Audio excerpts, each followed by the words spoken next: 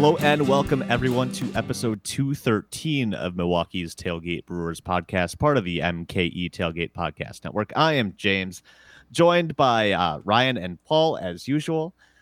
Sounds like interesting weekends for both of you, but how are y'all doing? Doing okay. I was up visiting my folks in Milwaukee this weekend. Just got back like an hour ago. Just got my kids down to bed.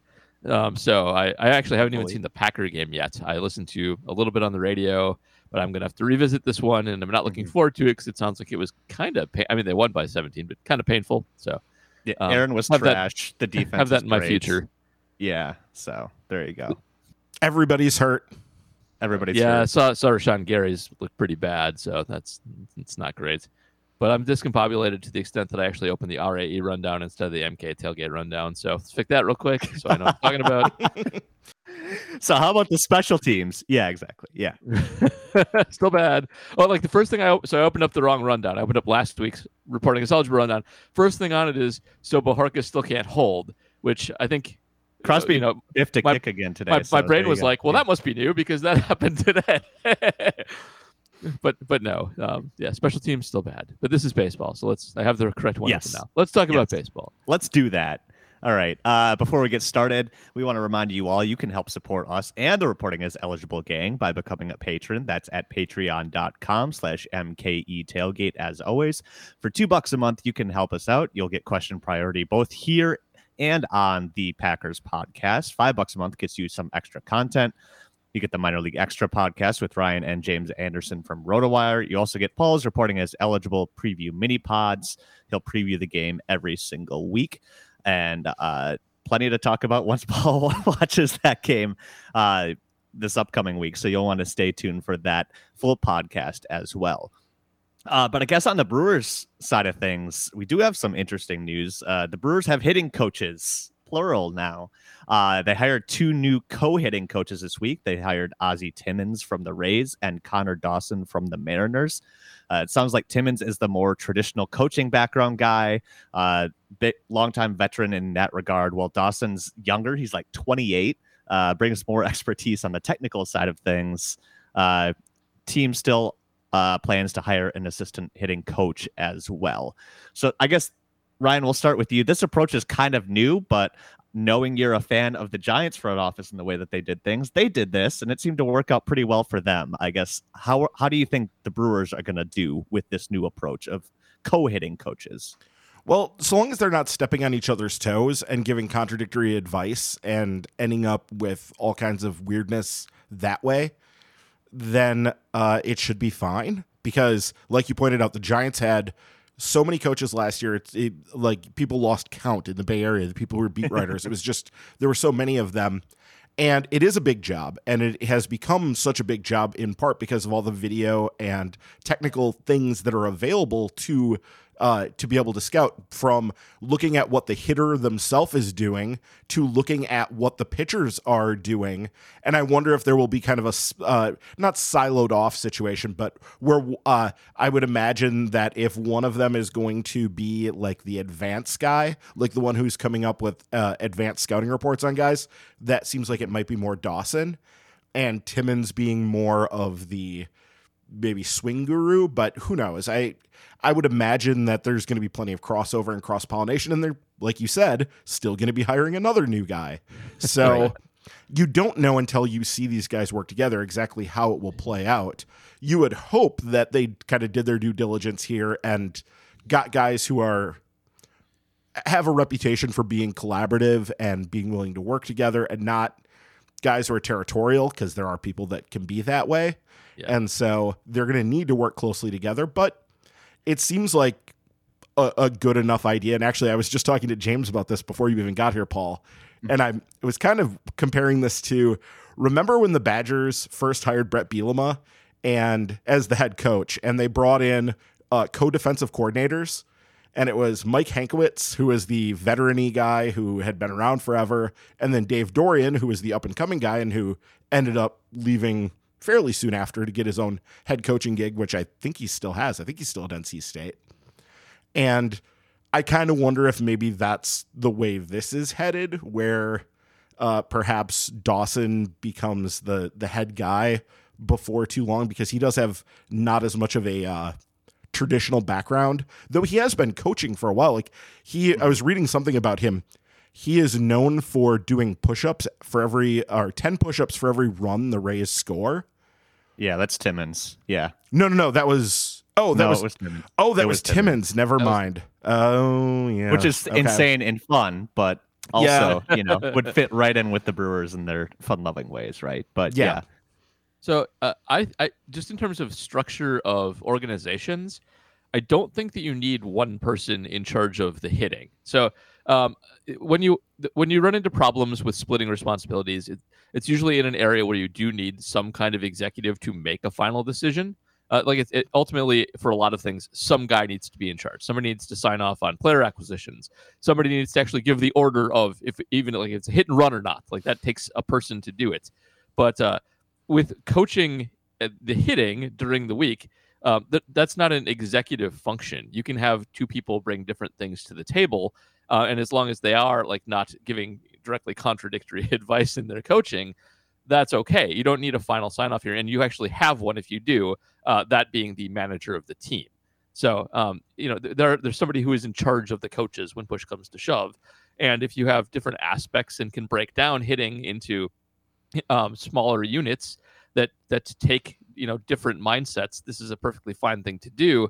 And I do think that you can make a good argument that is the case with something like hitting the ball.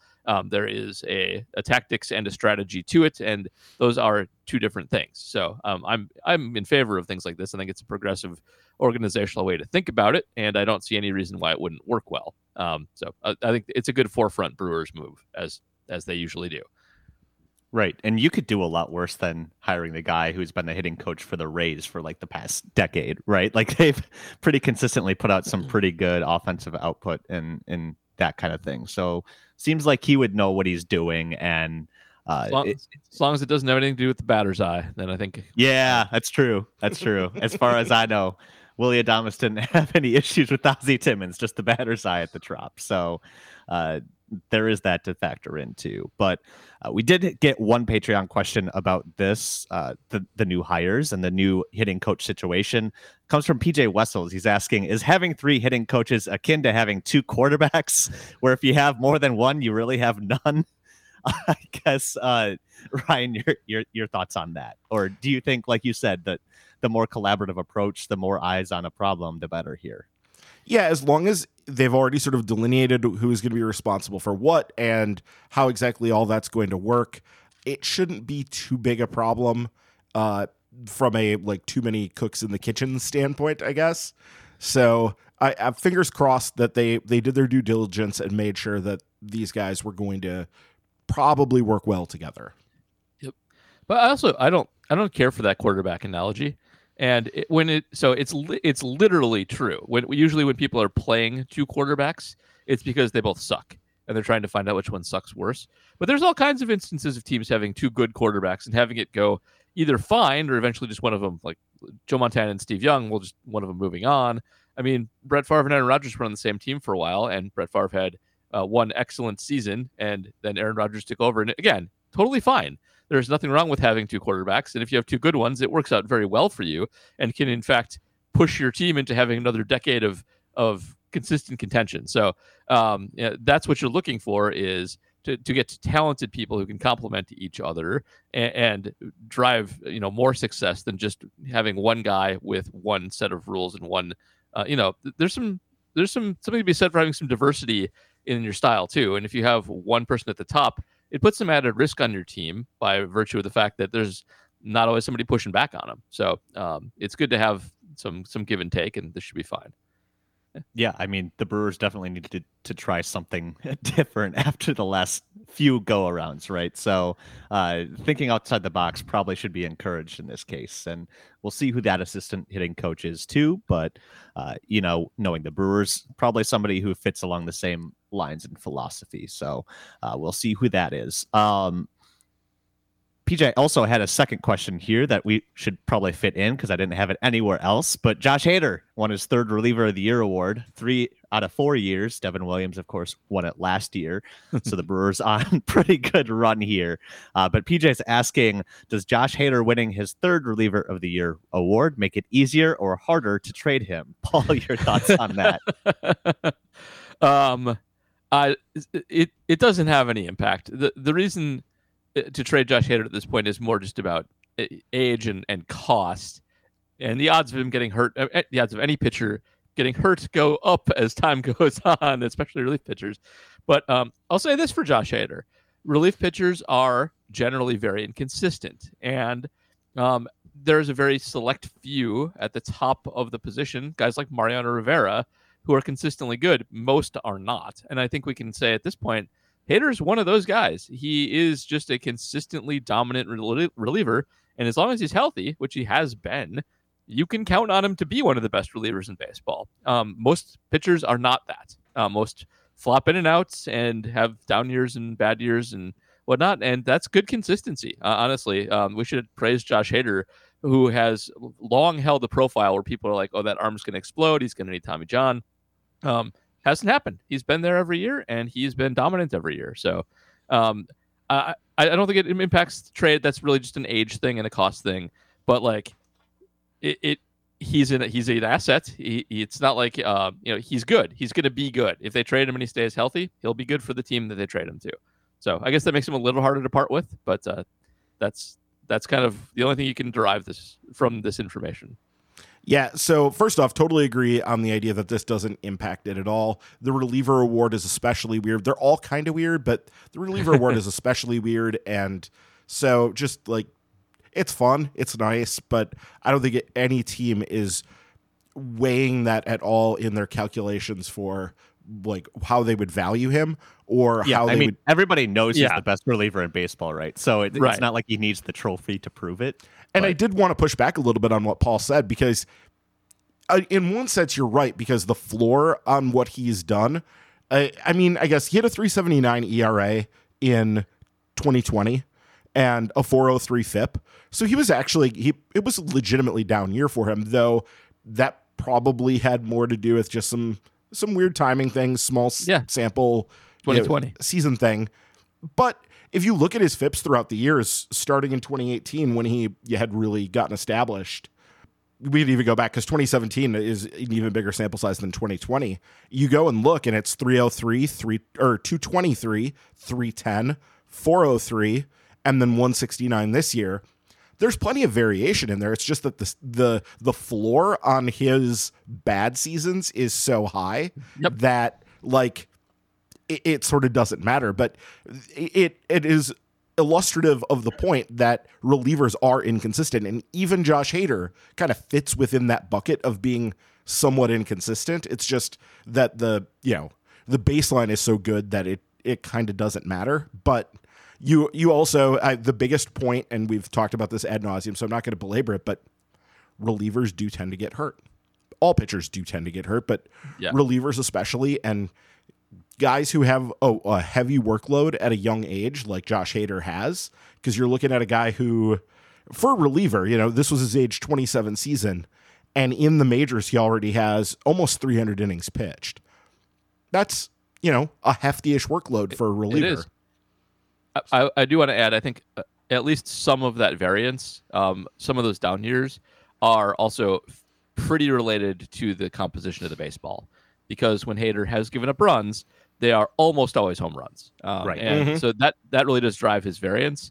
With a more normal baseball, I think you can count on him to be quite a bit better than his worst seasons. Yeah, and we know that 2018 was a kind of a dead ball year within the scope of how these things have gone lately. And 2019 was definitely a bouncy ball year. So, yeah, definitely. I guess on the topic of trades, Brewers made one this past weekend.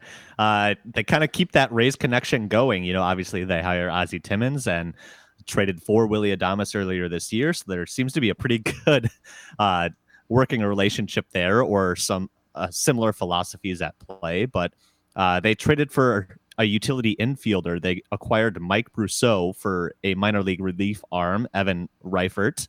Evan Reifert was, I believe, in Single A this past year, Ryan. Am I correct on that? I don't know offhand. Sorry. I suppose I could have looked that up, but yeah, no. No. So the point being, he was kind of a low level relief arm. Put up some pretty good strikeout numbers, but again, kind of getting a little old for the level, and the Brewers can churn those guys out like it's nothing. So giving someone like him up for a big league player probably seems like a decent deal.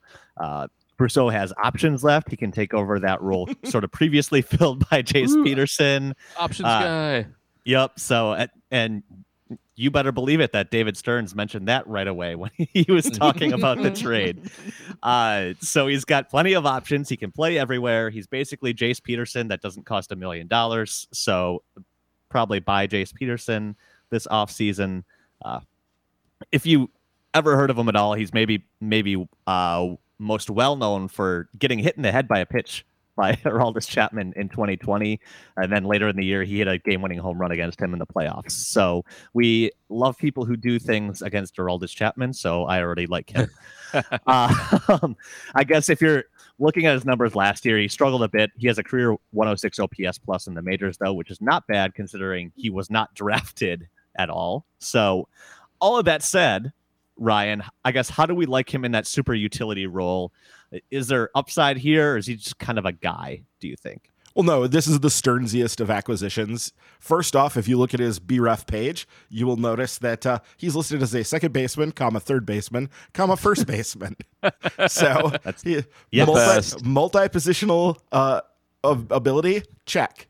The option part, check. So he's already checking off a lot of the major boxes here. And also, he is a lefty masher. And I knew this was going to get Paul excited here. So he is a guy that has a career 851 OPS against left-handed pitching. Lefties. Love it. And against righties, 619. So don't have him really hit against righties when it matters. That would be the lesson there. So... But yeah, he has some utility, he has some use, and they will be able to put him in moments and in situations where it behooves them to have a right-handed bat and a guy who can crush lefties. And I think that this probably is a good indicator that they plan on going forward with the Rowdy situation at first base, as is. And yeah, there's nothing to get too particularly excited about here, but when you take into account all of the facts that we already laid out and the fact that Craig Counsell's your manager, he's going to be put in good situations when it matters more often than not, almost all of the time. Yep. You bought skills. Your manager just has to not be dumb about them, and you can get good value out of a guy like this. That's what they have, and that's what they do. We do have one Patreon question about this trade. Comes from Jay Google, of course. He's asking, does the trade make it less likely that they try and bring back Eduardo Escobar? He's a right-handed bat that can play third base and first base, as we said, good versus lefties, or is he just a bench bat? I guess, Paul, does this have any bearing on maybe other plans with Escobar or anybody else, do you think? So maybe the tiniest bit. Here's the thing. I think that if Eduardo Escobar's cost is reasonable, that they would still happily have him back, and that fact existed before the trade, and it still exists now because he's still a versatile guy with some pop who can play across the infield, and they basically never say no to those guys, and they're familiar with him. So I think it's sort of we got this covered if we don't get a guy to fill that role, or kind of have it covered. We have have it half covered. But I still think they'll be looking for somebody along the lines of Eduardo Escobar to sign to the team. And there's a lot of guys like him out there. It's just a matter of where chips fall and where value falls. So no, but a tiny bit, a little bit. That's it, like 0.01%. That's all. So he's the new Ryan Healy. Oh boy, what we're talking about here, and I don't mean that in a mean way. Ryan Healy playoff starter Ryan Healy. Okay, got it. Yeah, well, okay, that was because everybody was hurt and everything was going to hell and all that. The thing is, Ryan Healy was brought in by the Brewers because they sensed that there was a chance that they could get a certain role out of him like this early in the offseason. They pulled the trigger on it, and then what happened was they made a bunch of other moves that basically made Ryan Healy superfluous. And so he spent basically his entire time with the Brewers in the minor leagues because they just didn't need him. So there is every chance that they find somebody better to do this. Remember, this is all a numbers game for them. They want to bring in as many guys who could potentially play a useful role as possible, arrange the roster such that they have as many of these guys available to them at any given time, and then they let it play out however it's going to play out. You know, they give guys the opportunities when they have them and when they've earned them, right? And so we don't know exactly how that's going to shape up in the long term for them, but he is a low-cost option. They didn't give up much to get him. They're not paying him much of anything, and he has minor league options. So they're not really wed to him in any particular way. They just have him now as an option, somebody that potentially could be a guy for them. And we'll just see if that opportunity presents itself and if he takes advantage of it. Sure. And, you know, worst case, they have depth at the upper level of the minors for if or when an injury occurs. So just a decent depth piece to have around. And, you know, as we saw, those always come in handy over the course of a season. So probably hard to have too much of a feeling on that trade other than that. He's sort of just a guy, but who could provide something down the line. You know, we had that trade came out of the GM meetings in the last week. Some news coming out of there as well. Of course, New York writers had nothing else to write about because they don't really have a GM. So they spent the week writing about David Stearns again. We'll get to that in a second. But in terms of actual things that happened, David Stearns did talk, kind of address those rumors a little bit, but focused more on the baseball side of things. And he actually said he's open to doing something Ryan's been hoping he's going to do, and that's listen to offers on pitching. He had a quote here on MLB.com. I'll just read it off really quick from Adam McCalvy's article. He said, quote, "When you have the depth we have and people know you have the depth we have, it yields conversations and people call. It's natural to have those conversations. I'm certain those conversations will progress throughout the offseason. Really tough to trade on pitching, but we have to listen and see if there's something that makes sense." So I guess, Paul, a lot of GM speak there. He didn't really say much other than conversation a lot.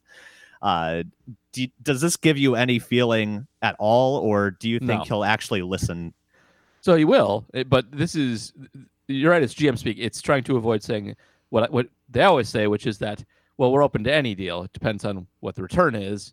And, you know, we don't close off any options. And I think when most organizations say that, it can be lip service. It's not with the Brewers. And I think that they get asked this question kind of a lot and just don't want to give the same rote answer every time. That's all this is. It's a strung out, yeah, we'll listen no matter what. We have strength here, and if we get good value back, so be it. That's great. But it's nothing special. And it's what all front offices should be all the time.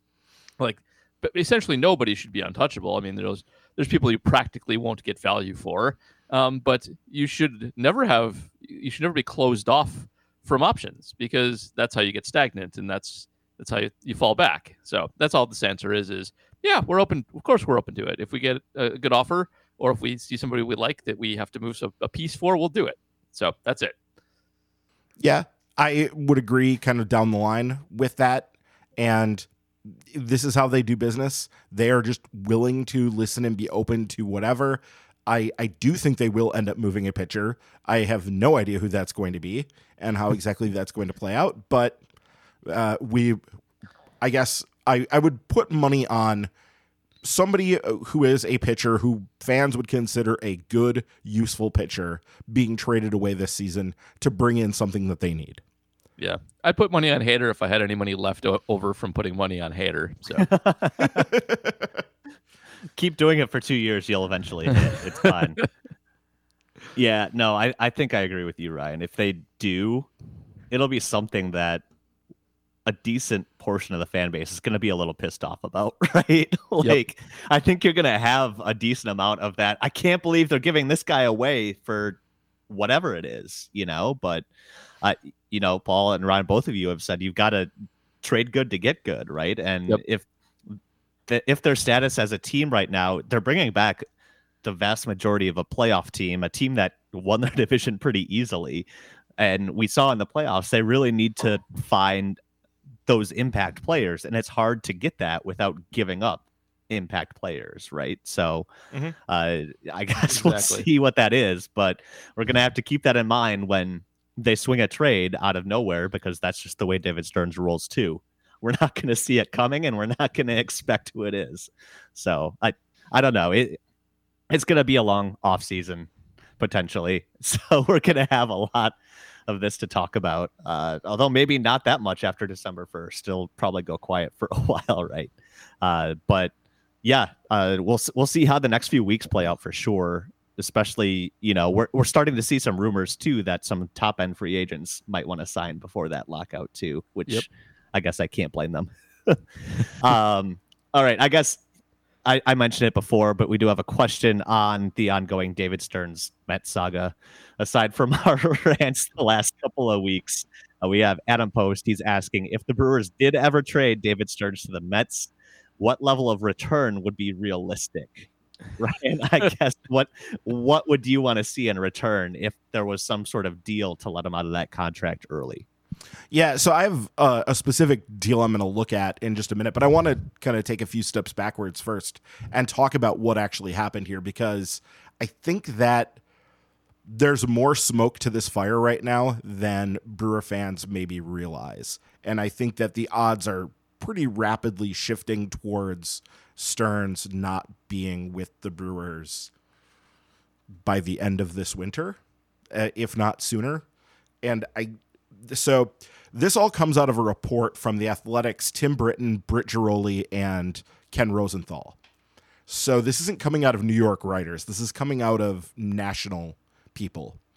And basically what they said is that the Mets have decided they're going to hire some rando to be the GM and to do that job. And the details have even gotten out that they're like looking at people who specialize in basically AGM duties.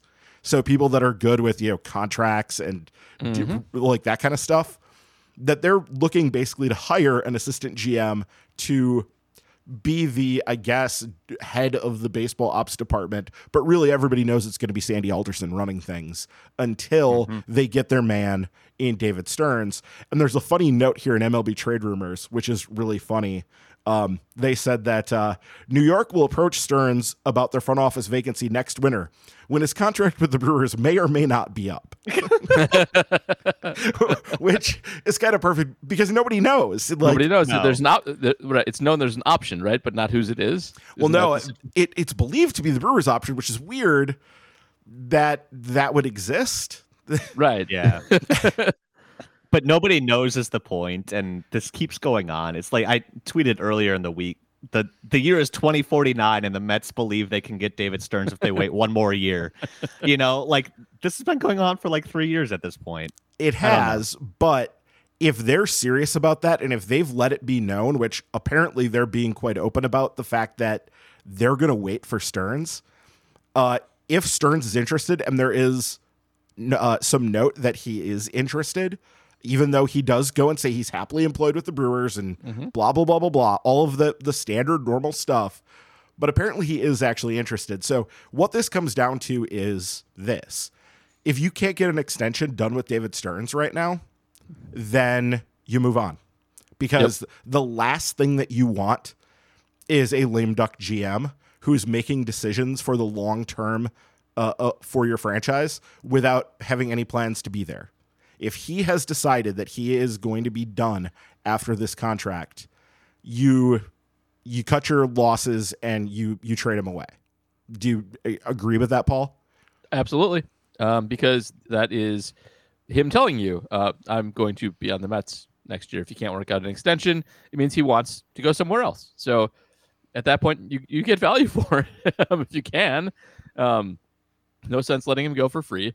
And also, this is all fine, by the way. David Stearns is under no obligation to enter into an extension or stick around. And if he wants another job in New York, that's totally fine. But if the Brewers can leverage that into something, also totally fine. Though unfortunate that David Stearns won't be the one doing the trading, presumably, because that wouldn't work. But yeah, and I mean, it's all right in front of you. It's all very transparent. I kind of like this whole thing because it is so transparent. Like the Mets are just like basically openly saying, okay, we're just going to wait for him to come free. And, that's fine.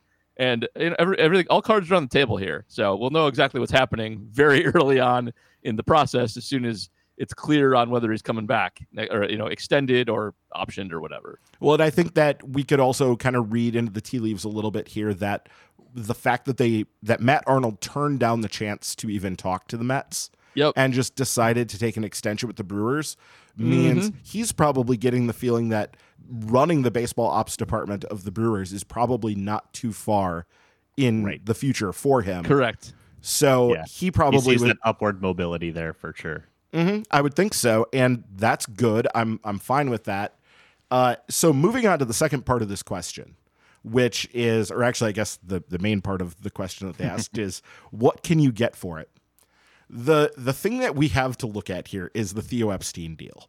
When Theo Epstein was traded from the Red Sox to the Cubs, it was a fairly similar situation in that he had decided to leave, but he still had a year left on his contract, and he wanted to go do something different. He decided his run with the Red Sox was over. He had larded up their payroll with all kinds of bad contracts that, fortunately for them, they were able to just like unload to the Dodgers in one fell swoop. When ownership in Los Angeles changed. But anyway, the guys that were traded for the guys that were traded for Theo Epstein were Chris Carpenter, not that Chris Carpenter, a guy who is a reliever who never turned into anything. There's a third Chris Carpenter? Yeah. Too many Chris Carpenter. Ooh, wait a second, though. Apparently, he actually did pitch in the big leagues. I did lie. Okay. Career 5.17 ERA in 2011 and 2012. So he... Maybe there's only two then, because I was definitely thinking of a lesser guy who was in the... There might only be two. I will confirm, though, while we talk. Yeah, find how many Chris's Carpenter there are. And then Aaron Kurz, who... Let's take a look here. Also... wait. Oh... You've never heard of him is the point. Never pitched in the majors. There is a nice picture of him here with the A's, but it would appear never pitched in the majors. And then Jair Bogarts, Xander's little brother, was also traded in this deal. So I think that the takeaway for this is that nothing. Don't expect don't expect impact here. I heard people say we'll take Dom Smith for him, guys. That's not happening. No, that's not how this is going to work. It will be people you haven't heard of, which might not be the worst thing in the world, because remember when the Brewers traded Adam Lind for people that you'd never heard of, and that's the one time that's worked out, but we keep bringing it up. It does happen. If you target the certain point guys, is a lottery ticket. Yeah. And by the way, quick confirming, there are three Chris Carpenters. However, I was thinking of the same Chris Carpenter that Ryan was mentioning, just as a major leaguer. But there was a minor league Chris Carpenter who's not the other two, who played in 2002 for the Reds, or the Reds franchise. So yep, we got three. So there are many Chris's Carpenter, which makes sense because that name is, pretty generic. Mm-hmm. Yeah. I guess Paul, your thoughts on possibly trading David Stearns? Optimistic at all? Not really. I mean, I'll go with Ryan on this, and I agree with that. Like, nobody knows what the market. I mean, we have the one data point with Theo, but it's really undefined. So, to some extent, the Mets have. Here's the one reason I think they might get more than you might think, is that the Mets are really all in on this. Like, if they were, they'll still get him. I think even if the Brewers don't get value back, but like, if there's any indication that things would go screwy for them, it would be very embarrassing. So I think the Brewers, and they're the Mets, so of course, and they're the Mets. Yeah, so you got to expect that happens. Now, leverage still is not there, because if the Brewers do nothing, his contract will end and he'll go sign with the Mets for free. So there's that in the background. But I would say like you got some potential for egg on your face if things go screwy. And with the Mets, things go screwy a lot, and you don't want to mess this up. So they won't get much. But the Brewers are an organization that will turn the screws a little bit, and I wouldn't be surprised if they wind up with something halfway decent. But not great. You're not getting stars. Like that's not going to happen. So don't think it will.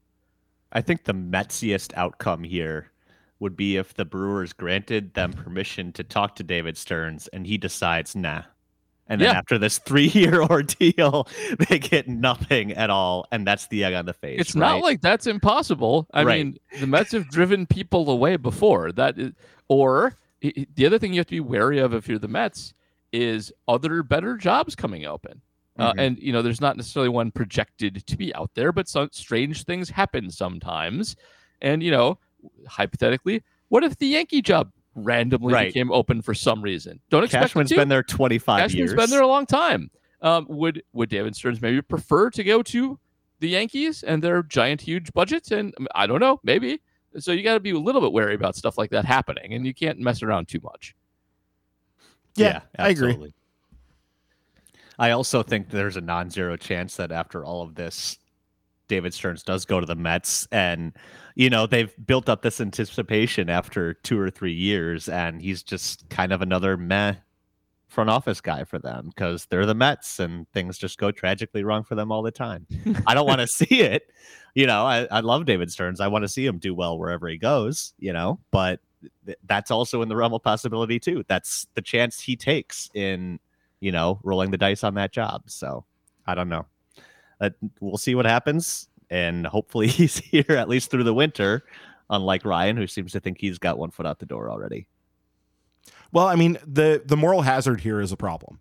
You worry about a guy who has 1 foot out the door, I'm not even saying that David Stearns would do shady things. That he would do that he would intentionally make mistakes that screw the Brewers over or whatever. It's more just if he is not fully committed to the job for the foreseeable future, there's just a level of investment there that it's human nature. If your future is somewhere else, you don't stay late at work. That is just how people operate. It's 100% true. It's not even really a moral failing. It's just rational behavior, and it's why you don't let people stay lame ducks too long. But yeah, you do have to worry about that because this is a job that takes a lot of effort, and if the motivation for that extra effort disappears, then GMs start doing worse jobs pretty quickly. Yeah, and we've talked about it before too. You also want to do right by your employees, right? That too. If you realize this is something that he wants, you'll work out a deal like we talked about, right? So, and then you get the added benefit of being noticed as a good place to work, somebody who does right by their employees, treats them well, gives them opportunities even if they're not there. That has a benefit too. So we'll see how that goes. But we know Mark Adonasio has kind of been reluctant, especially when it comes to big markets calling for his guys. So the saga will go on, and I'm sure we'll get more questions about this next week when more articles pop up. I guess the other thing that kind of came out over the week that we should talk about, because December's coming up quick here, is the start of CBA negotiations and kind of the public negotiating back and forth. We had a proposal leak out in the last week that I can see Paul is tickled pink to talk about. We got a Patreon question from Jay Google about it.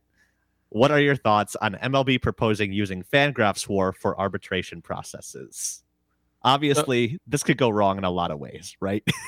They're such assholes. And so when you make your initial proposal, you don't want the other side to take it. That means you did a bad job. It's your aggressive put forth, but you at least want to address the things that matter to you, and you want to sort of indicate where the talking points are going to be and set your spot there. This is stupid nonsense, and including it is like just picking a fight. So the issue that it allegedly addresses is arbitration causing more or less hurt feelings. The owners don't like the funny thing here is, first of all, the owners don't like arbitration because they don't have control over the outcome. And that's stupid because arbitration is still a great deal for the owners. They still end up paying far below market value, and it's stupid greedy. They should all embrace the hell out of it. They're very good at arbitration, and it is still a suppression of salary. But aside from that, there have think about Josh Hader's complaints about arbitration and about how he didn't like how the stats were used to kill his salary. He didn't like being all the negative things that happen in arbitration being put in front of him. And most baseball players are professionals about this, understand that that's just how it goes. Not all of them are. This is addressing those problems. That's what this is for. It is, okay, this is an objective metric. It's not calling you a shitty pitcher. It is just going to be decided that this is how you pitched and this is what you get paid based on what we plug into this formula. And it's also a means of getting rid of arbitration. And there's an algorithm involved. You got to be cagey about algorithms because it's easy to manipulate them. And it's just shady as hell to look at this. So it's a stupid idea. War is not meant for this purpose. But it was specifically Fangraphs War, which now I have all kinds of questions of like, so did you guys run simulation? How did you decide on Fangraphs War? Did you take them all and run like numbers and figure out what was going to save you the most money? And if that's the case, should we all stop using Fangraphs War because it's not player friendly? Maybe, I don't know. It addresses a problem that's not there. It is trying to screw them on arbitration further, and just on a statistical basis, like war is there as a tool, and war is honestly. So we talk about people like having 3.7 war. That 0.7 is nonsense. War isn't precise enough to have decimal points, and all of the people who make war will tell you that war is not precise enough to have decimal points. You can't have a system handing out money based on a stat that combines like 10 other stats to the 10th place. That's stupid. It is. We talked last week about Wade Miley's like war being 6 points different from Baseball Prospectus to Fangraphs War. Yeah. So it is a I'm picking a fight proposal. It solves no problems. It's basically telling them like, we don't like arbitration. We don't like how this goes. We're going to try and get rid of it. Here's our very stupid first proposal for getting rid of it. Maybe when we make a slightly less stupid proposal that still screws you, you'll go for it. That's what this is. That's what they're doing. Okay, so I'm going to build off of this because I think it's even worse than what you're talking about because so you mentioned last week, I think it was last week, you talked about how there's all these hidden salary caps within baseball. Yeah. This would be another one. Let me explain. So the way that this would work is that there would be an agreed upon pot of money, and it would be divvied up by every player who was in this, whatever they decided it was. And the owners don't even care. Like the owners could not care less about how this money's divvied up because they're all putting the money in based on whatever. And then it goes out to the players collectively based on, I think from their perspective, they couldn't care less if it was Fangraphs War or whatever war, because it's going to be a set amount of money, and then the players are going to divvy it up, and they don't care how the players are going to divvy it up. Like that doesn't. I think there might be. They might. I take that back. They might actually care a little bit because of the impacts it could have down the road once guys get to free agency and what differing amounts of money would mean for that. But yep. Basically, what this would do, it would operate as a salary cap over this specific class of players, and that gives the ownership cost certainty that they would love. And it also keeps it where then any expansion of that will have to be agreed upon by owners and players. And owners are always going to like win those battles and keep it suppressed down. This is the same problem that we've seen in the NBA and the NFL, where once you have a salary cap, the owners have this extra leverage to be able to keep it down. And the salaries do not grow the same way that they would grow under arbitration, because as screwed up as that situation is, and it is total nonsense on so many different levels, it still does allow for salary growth in a way that players, I mean, if you've been following along long enough, you'll know that it was this huge, massive deal that Ryan Howard got like $10 million in his first year of arbitration because he was a He was an MVP basically. Well, that would be peanuts now. The guys who do the best in arbitration are getting, well into the 20s at this point. So there is growth in arbitration that would not be allowed for under this system. So that's why the owners would want it. And I think it is a non-starter for the players, and they're not happy about it. But I think that ownership is going to try to do this stuff and try to find ways to make this happen. And the players are going to have to stay united and try to avoid some of it, because there will be players who will look at some of these things positively. I'm not sure exactly who and what situations, but there will be breaking apart of the resolve of the players. And we'll just have to see how long it takes and kind of who blinks first on all that. Yeah. The owners have been trying for an NFL style salary cap for a long time, where they have cost certainty on what the players are splitting up. They tried to do it actually as part of the COVID deal, and the players said, no, we're never doing that. And this is just a mini version of that. The other thing that's worth keeping an eye on, Travis Sawchik had a very nice thread the other day on how the middle class of baseball salaries has essentially disappeared, that it really is a stars and scrubs league. And that is not good for player solidarity. It really does put two sides against each other to a large extent. And both sides would probably do themselves quite a bit of favors to focus in negotiations on getting more money for the middle than it currently exists. And that stars and scrubs thing happens right now primarily because of the 6-year rule and people losing a lot of their primes, their best productive years, to the cost-controlled portion of the baseball pseudo salary cap. So they should be passing those charts around Players Association meetings, because they speak volumes about the current situation. Well, and this is nowhere near as insidious as some of the other stuff that ownership has proposed. The biggest one was, hey, we'll just set an age for free agency, and it's going to be 29 and a half. Which means, because they damn well know that guys like, Fernando Tatis and Ronald Acuna and now Wander Franco, the best players come up very young. Vladdy Jr. Yeah. The best players come up really young. And of course, teams would really love to get the 20s of those guys under some sort of cost control situation, and then let them become free agents at 30 once the decline phase of the career is going to start. So that is absolutely a non-starter, because it is cutting the wings off of the players who have the most potential to grow salaries within the game, and the ones who are the most deserving of it, and it's intentionally screwing them over the most. Yeah. If you're setting that, if you want the age limit, which I think is a legitimate thing to bargain on, you can go with that and say, hey, let's do free agency at an age limit. Our proposal is 29. And then you can go back and forth on that and figure out where you want it.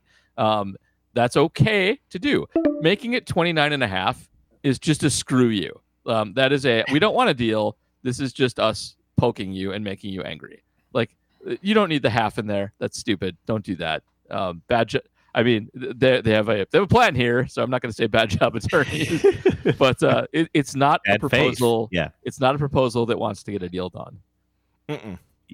No, yeah, I think it's pretty obvious that these couple of things here are a pretty good sign that the owners are intending to just lock everyone out in December. They're not serious, at least not yet. They're just throwing this out there to say that they've made an offer, that they're trying, and it's the players who have already rejected something, right? It's all PR spin. Yep. Well, and it's stuff that will play well with fans who are still loyal to ownership for some god unknown reason. It's the kind of stuff that plays well with those people. There's like, from a PR perspective, anytime you start talking about limiting salaries and whatever, that is catnip to a certain sort. Mm-hmm. Sure.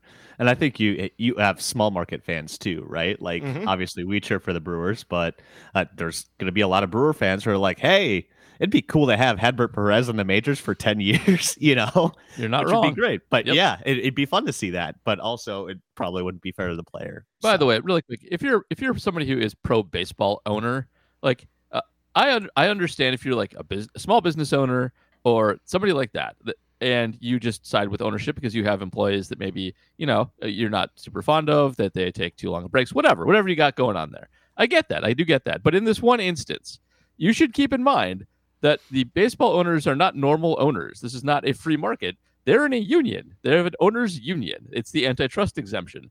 They get to collude. Like, they get to cheat. They get to do things you don't get to do in your business to screw over their players.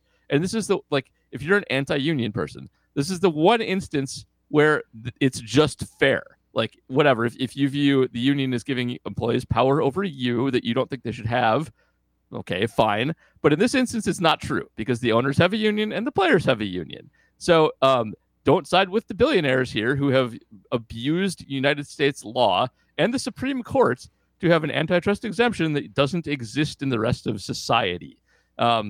Don't do that. Be on the player's side. They're the correct side here. There is a correct and an incorrect side here. All right, sorry. End of rant. No, yeah, we're gonna have all winter to rant about this, Paul. So yeah, save some bullets for later. We're fine. All right. We do have a Twitter question too to get to. A reminder: you can send us questions on Twitter as well. That's at MKE Tailgate on Twitter. We have one from Mark Potscarby. Excuse me. He's asking, what are the odds that Luis Urias repeats his success from last season? Ryan, did you see anything that gives you hope that this power surge sticks around? Sure. I mean, this was something that has been a while in the making for him. This was something that he was doing as early as in 2019 in AAA. He had started to modify his swing for more power, and this was something he did not with the Brewers, so we don't have to worry about the dread Keston Hiura swing change stuff here. That he was doing this before we even got to that point. And I mean, the thing is, the guy's 24 years old and has this long track record of being, I've talked about it so many times on here that it's a running gag. The idea that people put an 80 on his hit tool. Yeah, the 80 on his hit tool. Take a drink. Yeah. So it's one of those things where I don't think there's any reason to suspect that a fall off is coming, that this will bounce back the other direction, other than the fact that just baseball is really hard and hitting is especially really hard, and who knows what the future is going to hold for anybody, because I wouldn't have bet on Keston Hiura completely forgetting how to hit after 2019 either. So, but there I don't think is any particularly good reason to think that that this would be a problem. And if you look at just sort of the overall numbers here, he's not a huge strikeout guy. 116 strikeouts and 570 plate appearances. So we're not talking about a massive amount of strikeouts here. In fact, that's under 20%. So it's solidly below the league average in terms of strikeouts. And he walks 63 times, so a very reasonable clip there in terms of walks. So I guess I just don't see any particularly good reason to expect him to fall off. Yeah. 24-year-olds are more likely to improve. If this was a breakout season from a 28-year-old guy, we would see regression to the mean from a guy who has OPSs in the 70s coming into the season. But Urias is a development player. Breakouts are good things, and he might not repeat exactly what he did here. He might not hit 23 bombs again. Seems like a lot for a guy like him, but he also might. And here's the thing: he has 49 extra base hits on the season. I'm guessing he will probably have something like that going forward. The breakup might be a little bit different. He might have a few more doubles and a few fewer home runs, but I think that power profile is basically real, and I think the hit tool is real, and I think this is kind of what you get going forward. So I think he will repeat it for at least several more years, plus or minus 10%, which is good. I think the breakout, this is what you want when you get a guy like Luis Urias, and you got it. So it looks to be real to me. Yeah, and just to give you an idea of where Steamer has him for next year. So this year, Urias hit in 2021. Why am I getting bad numbers here?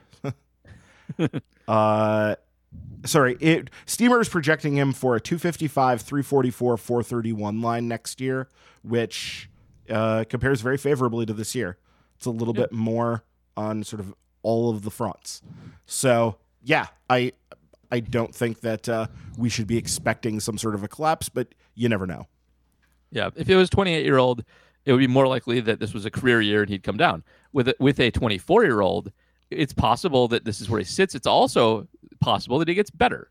Like, he can also build on this season as a 25, 26-year-old and actually improve. And you got to factor that into your probabilities projecting too. So, absolutely. I'm just glad we can. Yeah, I'm just glad we could end on a positive note and a baseball question, so we don't have to sit here and wallow in the labor rants at the end of the podcast here. So thanks, Mark, for the question.